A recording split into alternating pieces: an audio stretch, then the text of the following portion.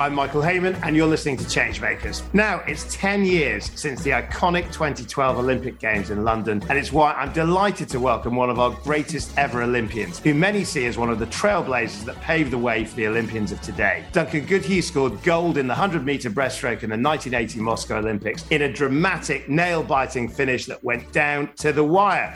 It marked a remarkable transformation for a young man who described himself as drowning during his time at school, struggling with the challenges of dyslexia. But in a story of resilience and ambition, Duncan overcame the odds to become one of the most iconic British sporting figures of the 20th century and lives by the motto, "You're only as good as your worst day." Duncan, welcome to Changemakers. Hi, that's a hard thing to live up to now, Michael. You really set the bar. Yeah, you've had the intro. You've had the gold medal intro, Duncan. Yeah. Let's start with you're only as good as your worst day. You and I have spoken about that motto before. Explain it to listeners. Yeah, it came out of a training, I suppose. Swimming training is particularly onerous because you've got 2 long sessions a day plus weights and stretching. I suppose there were some days I'd do 800 lengths, which is quite a lot of lengths. And if you start counting the tiles, then you get really bored. So I suppose I had an epiphany at some point or other and realised that my dream of going to the Olympic Games was basically 1 minute every 4 years. 1 minute. So that's an amazing way of putting it. The accuracy involved in performance on that, and some other bugger picked it as well. Yeah. So it wasn't even the minute you picked. It then got me thinking of if I can't have a bad day because I can't have a bad hour because I can't have a bad minute in 4 years, then you're only as good as your worst day. That I couldn't control the minutes that I was going to swim. Before we go into how you do make your worst day your best day, let's just dwell for a minute. I mean, 800 lengths a day. It wasn't every day. That was some of the worst, hardest days, I should say. Well, it puts my 50 lengths twice a week into perspective. But I mean, it's sort of like thinking about that and thinking about that you get that moment just once every 4 years. In terms of the pressure for an elite athlete, you and the people you know, in terms of getting it right. I mean, how does the anxiety work in terms of the build-up to these major global events, in terms of knowing, I've just got to get it right? Yeah. Well, I mean, the first time I went to the Olympic Games was in the 76 Montreal Olympic Games. And I always remember my mother saying, I phoned up my mother and said, I was 19 when I got to the Olympics, but when I phoned her up, I was 18. And I said, have you booked your tickets to the Olympic Games? And she said, no. And I said, why not? She said, well, they haven't picked the team. And I was no one from nowhere at this point, but tracking really, really well. And I said to her, Mum, it's not a question of whether I'm going or not. It's which medal I'm going to win. And she said, don't be so cocky.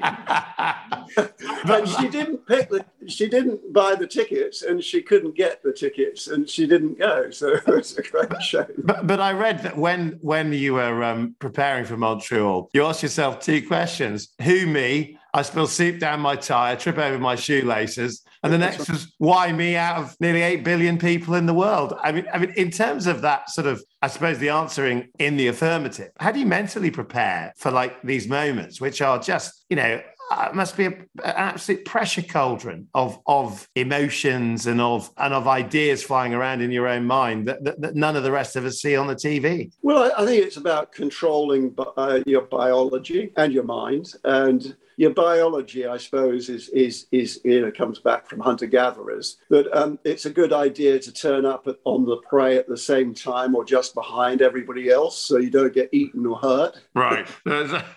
So I think, it's amazing how you tend to slow down when you're ahead. And in a sense, the other point you get is if anything's new, it feels odd. If it feels odd, then you slow down. And in the Olympic Games, when you got billions of people watching and it's your first time up, as it were, it does feel new and it does feel odd. And so the temptation is for the biology to do the speaking rather than you do the speaking, and then you slow down. So that's the biology side. And the mental side is, how much of a screwball are you?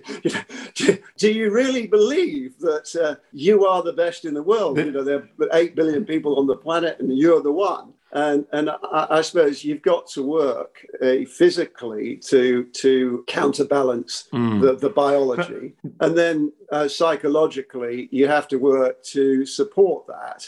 And that's about understanding what you're doing and working on it. So I use visualization. I watched myself swim. I perfected everything on how you did it. So when I got there, it was almost a foregone conclusion. Right. So let's frame this in terms of advice to listeners, because the thing I'm thinking about is that I guess on the biology side, you'll be alongside other swimmers that have got, fantastic sort of ability. And then there is the kind of, I suppose, the attitudinal side, which is the kind of what you're telling yourself in terms of the inner narrative. And then I suppose it's, well, what do you do on the day to actually deliver on what you speak about, which is making sure that your worst day is not your worst day, but happens to become your best day? I mean, is there a tip? Is there an advice piece that you give to listeners in terms of, well, how might I do that? You mentioned visualization. What's something that people could do? Well, I mean, first of all, I normalize it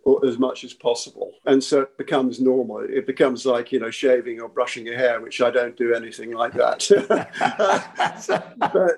it's just something you get out of bed and do. So it's normalizing it, first of all. And then, in terms of probability, it's actually proving it to yourself and everybody around you. So I did certain things that I made sure I swam faster than everybody else in every race. And so not only was I training hard and coming back to the worst day, it was very simple. I was sitting at breakfast one day and I'd just been made captain of the swim team. And I was looking around and, some people were having good breakfast. Some swimmers were not. I kind of said, what's going on here? And it came really obvious that the swimmers who were having a good breakfast had a good workout, and the ones that weren't having a good breakfast had a bad workout.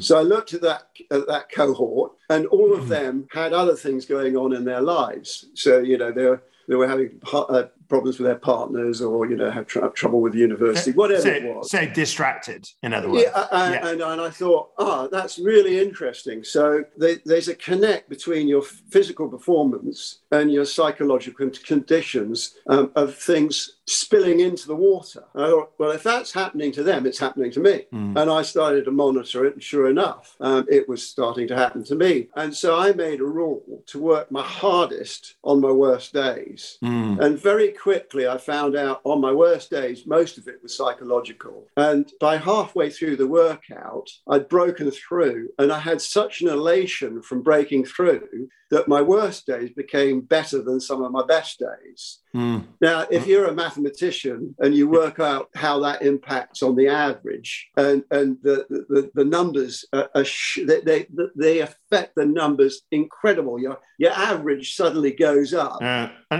because you've cut the worst out and you've kept the best. I love though the personal opportunity to not accept your worst day or a bad day as just something that is therefore going to overwhelm you in a very negative sense, but actually you can take control. And I suppose you're a very good example of that in a physical environment, in a swimming pool. But I guess people could do that in their places of work, in relationships, and in everything. But let's go from there's a really other important point in that is it's also your best days. You don't try and work. You just enjoy it. You just do it. Yeah. You just do it. And so what you do is God comes back into it. Rather than really caning yourself on the good days, you just relax and let it happen. And when you relax and let it happen, guess what? It happens. You're not forcing it. Well, let's go from a worst day to a really great day, because one of the reasons we're speaking is because we're speaking on the anniversary of the 2012 London Olympics. Fantastic. You were an amazing. I mean, we'll get into that, but I mean, just to frame it, I mean, you were one of the 7 legends of the games that kicked it off. One of the ambassadors. The ambassador for Team GB, a torchbearer, deputy mayor for the Olympic Village. I mean, you were not just there to watch the games, but you were integrally involved in it, Duncan. I mean, and of course, I also think for those of us that were watching, it was one of the moments that was spine-tinglingly good. It felt good. It was a feel-good experience, not just for sport, of which it was undoubtedly that, but it felt much more important society-wide in terms of everything, in terms of the way we felt about the nation, the way that we felt about togetherness, the way that we felt about really just some incredible spectacle that almost caught us off guard. You know, it was an amazing moment. What was it like, the other side of that? Oh, it's just everything was just quite extraordinary. There's so many stories I could tell you. We could talk for hours on it, and fascinating stories. I think that I've always, I swam for Great Britain because I love the country. I have immense belief in what's possible for this country and everything. And I suppose the Olympic Games 2012 exactly showed what we were capable of. And even today, when we look back at it, it wasn't what we did better. It was how much better did we do than any other games at everything. And there's just countless stories about how we performed as a nation on design. From, for instance, nobody got killed in the whole construction of the Olympic Games and all the infrastructure. That's never happened.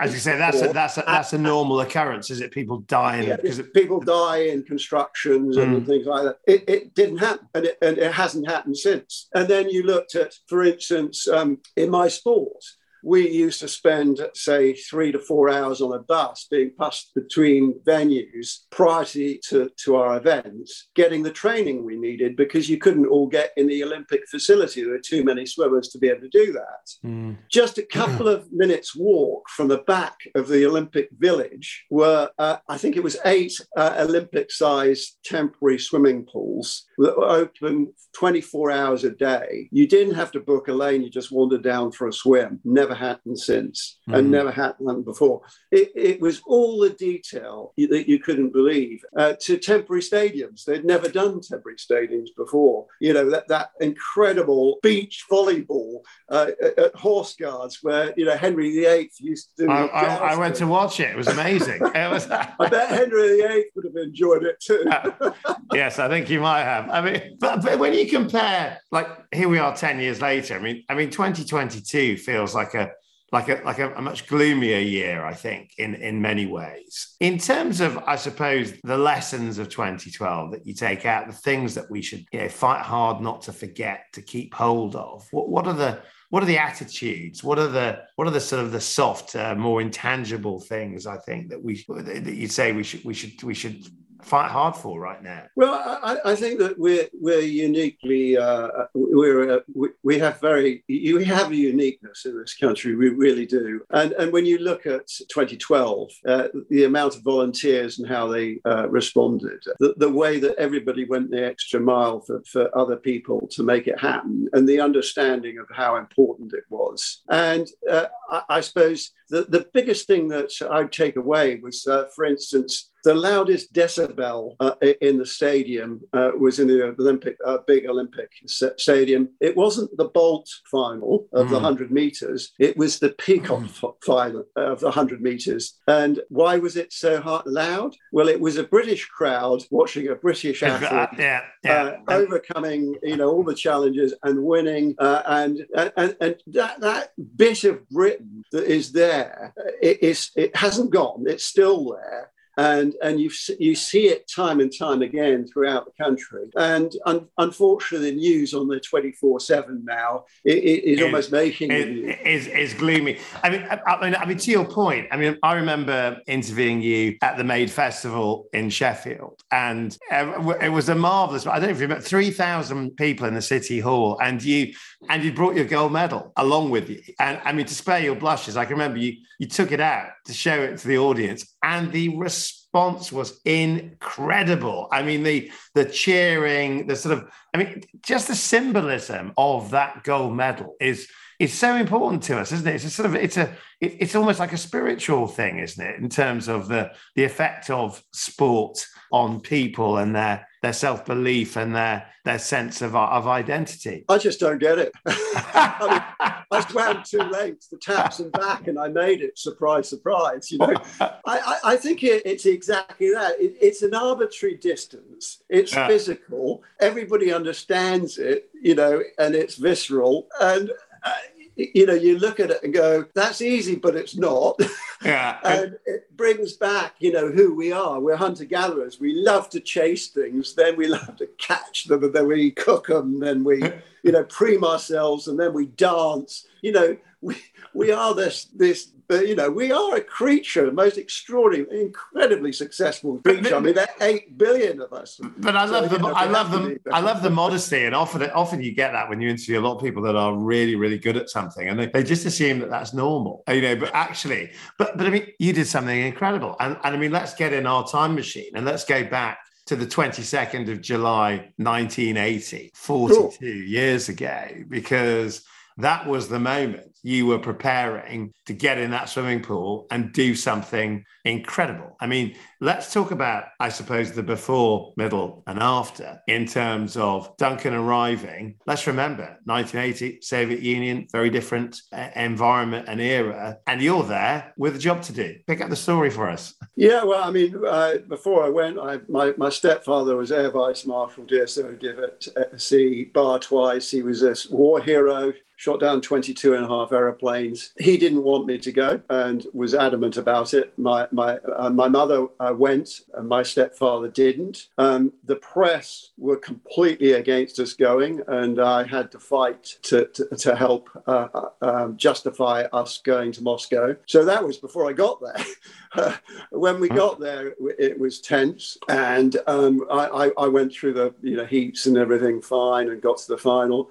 Before you go into the final, there's a little cool room. You're called up and you have this little room. And 4 years before, that's when I had a moment, and it was lamb to a slaughter there. And I said, who me, why me, in the middle of the waiting for it, and it all went downhill after that. This time I was ready, really, really prepared. We talked about the visualization, gone through all that. And I went into the room and I decided to do something really different. And it was mainly for me, but it had a surprising outcome, which was great. I went into the room, and this room is just, really small. It's really just for the 8 finalists and somebody just to stand around in case there's a fight breaks out or something. I don't know. Never does. And so I went to the corner and I sat down in the corner on the ground. Now, people, when it was in a room, it's not in a room anymore. It's in a corridor. Mm. They don't like to sit down because, you're like boxers. You want limbering up.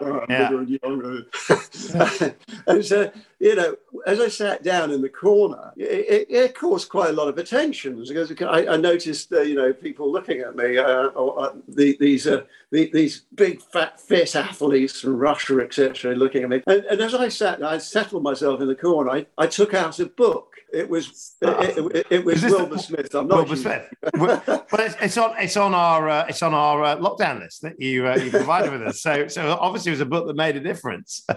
Yeah, and then I opened it up, and I had the presence of mind to check it was the right way round, and started to read. And over the top of my book, I could see the glance rate from the 7 other people in the room was too often and too frequent. And I could almost visualize the comic bubble coming out of their mouths saying, what's he doing?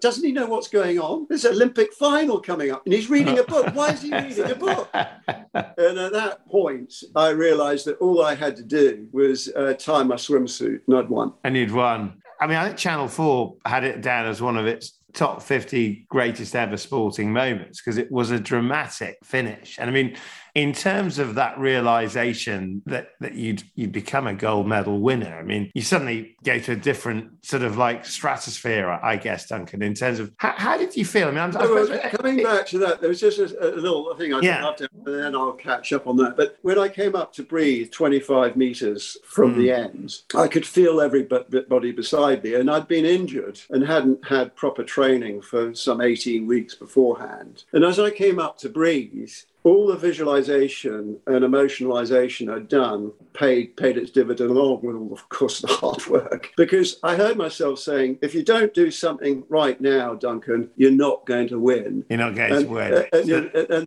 this is the famous chimp on the shoulder that Peters wrote about, isn't it? A long time before. This was now a gorilla on my shoulder yelling. And all of the hard work came together. And I said to myself, and that's totally absurd. So there was an inner monologue going on, even at this moment of incredible, physical activity. And after that, I carried on going. Everybody fell away, and I touched the end, and I won by half a body length. So it was. By the time I got there, it was convincing, but it was all in the last 25 meters. Yeah, that is an incredible story, and I suppose. Well, the truth is, they let me win. And that's the amazing thing about life is if you set it up, other people to succeed. Yeah. So they just let them succeed. Take the place. I'll stay at the back. I won't get eaten by it. But I suppose you've got to want it, right? In terms of that 25 meters, you've got to push yourself somewhere. But I suppose this is why I was thinking about Adam Peaty spoke about winning gold in Tokyo, and he finished up taking time out because he felt the pressure of it. He felt the whole overwhelming experience of it. I mean, is that how it? Well, was it like that for you? What was the sort of the sensation of being a winner and the aftermath? Well, I had a plan, which I tend to have. I had a life plan from a fairly early age because being dyslexic and losing my hair, things had to be changed, and I found a way of changing the deck, and swimming was that.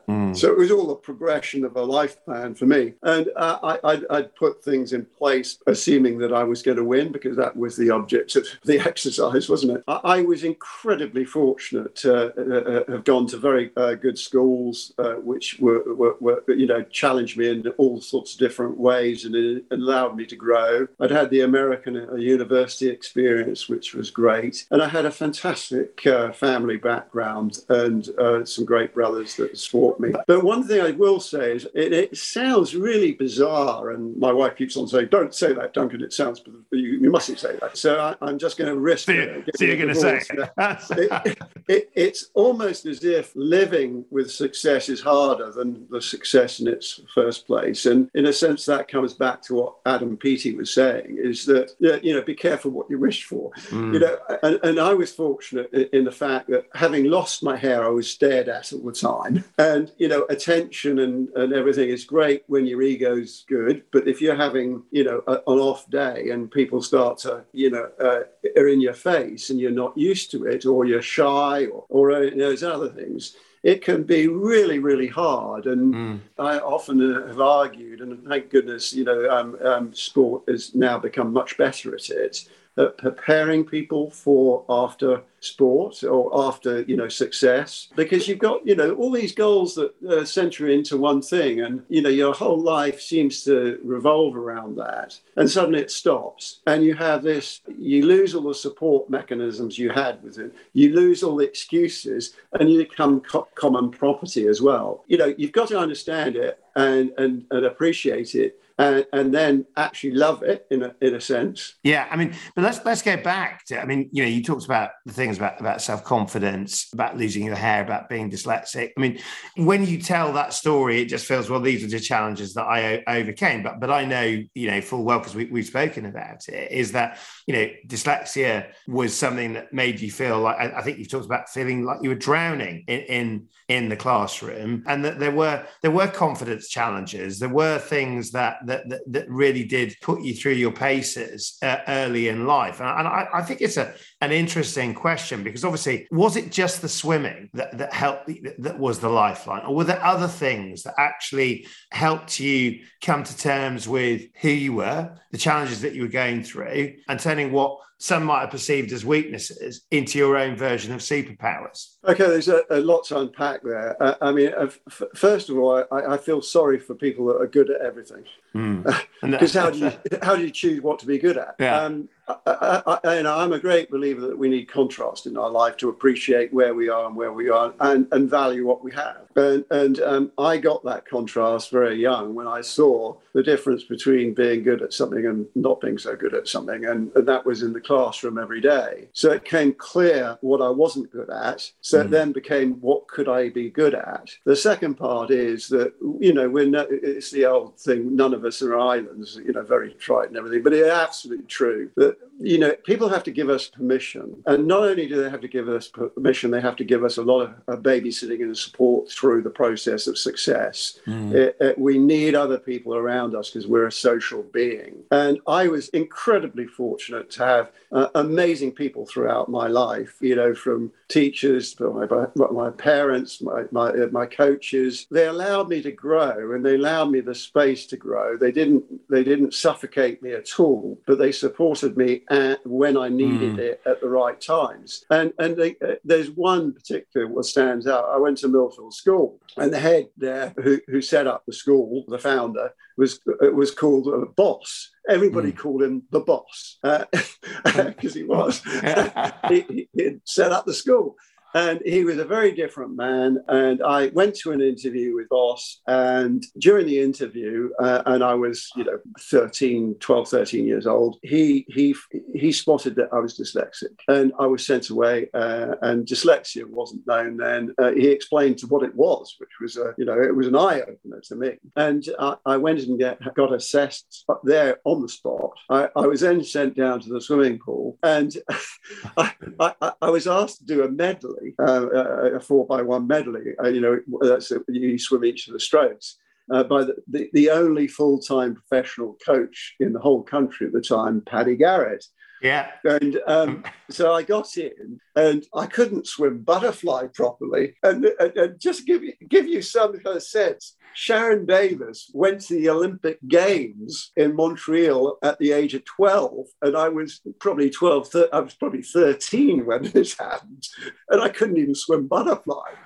And so I missed it out, and I landed at the wrong end of the pool as a consequence because I didn't put anything in its place. So the coach, now there was a standoff, eventually wandered down. He said, you appear to be at the wrong end of the pool. Do you know why? So I tried to drown myself in embarrassment, got out, and we walked up towards Boss's office, and I was looking at the stitching in my shoes in absolute revulsion, and my parents were slumped and everything. And Boss walks up, and he takes one look at me and understands what's happened. So he then looks at the coach and said, Paddy, will you swim for the school? Now, he then looked back at me, and he'd moved very close to me, a little too close, actually. So I'm looking up, and he's looking down, and it's that eye-to-eye thing that's going on. He's looking into my soul. And in the background, Paddy Garrett says he'll swim for the school, the county, the district, and the country, and he'll probably go beyond that.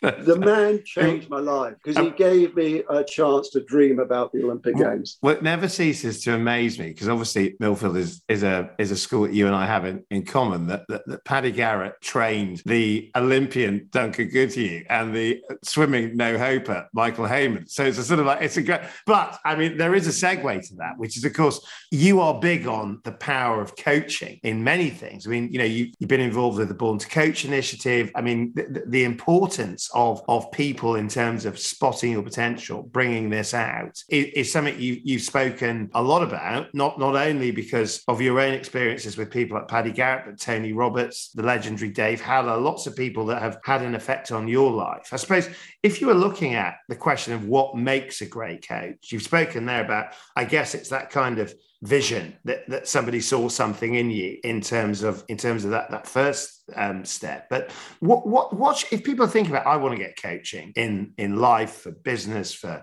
whatever it might be, what's the secret of a great coach? I think the secret of a great coach is in between science and inspiration, isn't it? And that's why when you talk to coaches, they sometimes have a very jumbled philosophy, because what they have to do is they have to be a chameleon. They have to look at the person that they're coaching in front of them and understand that everybody they coach is going to have a different set of values and a different sense of purpose is importance to them. And it's recognizing that and recognizing the science bit of how do I improve them, whether it's business or sport or whatever. Because, we're all humans. We're only as good as our worst days. We feel grungy and horrible some days, and we don't perform well as a consequence of that. So how do you get people past that? And then how do you get people past the fact that their biology is telling them to slow down because it feels a bit odd because they're ahead of everybody else. Whether it's business or whatever.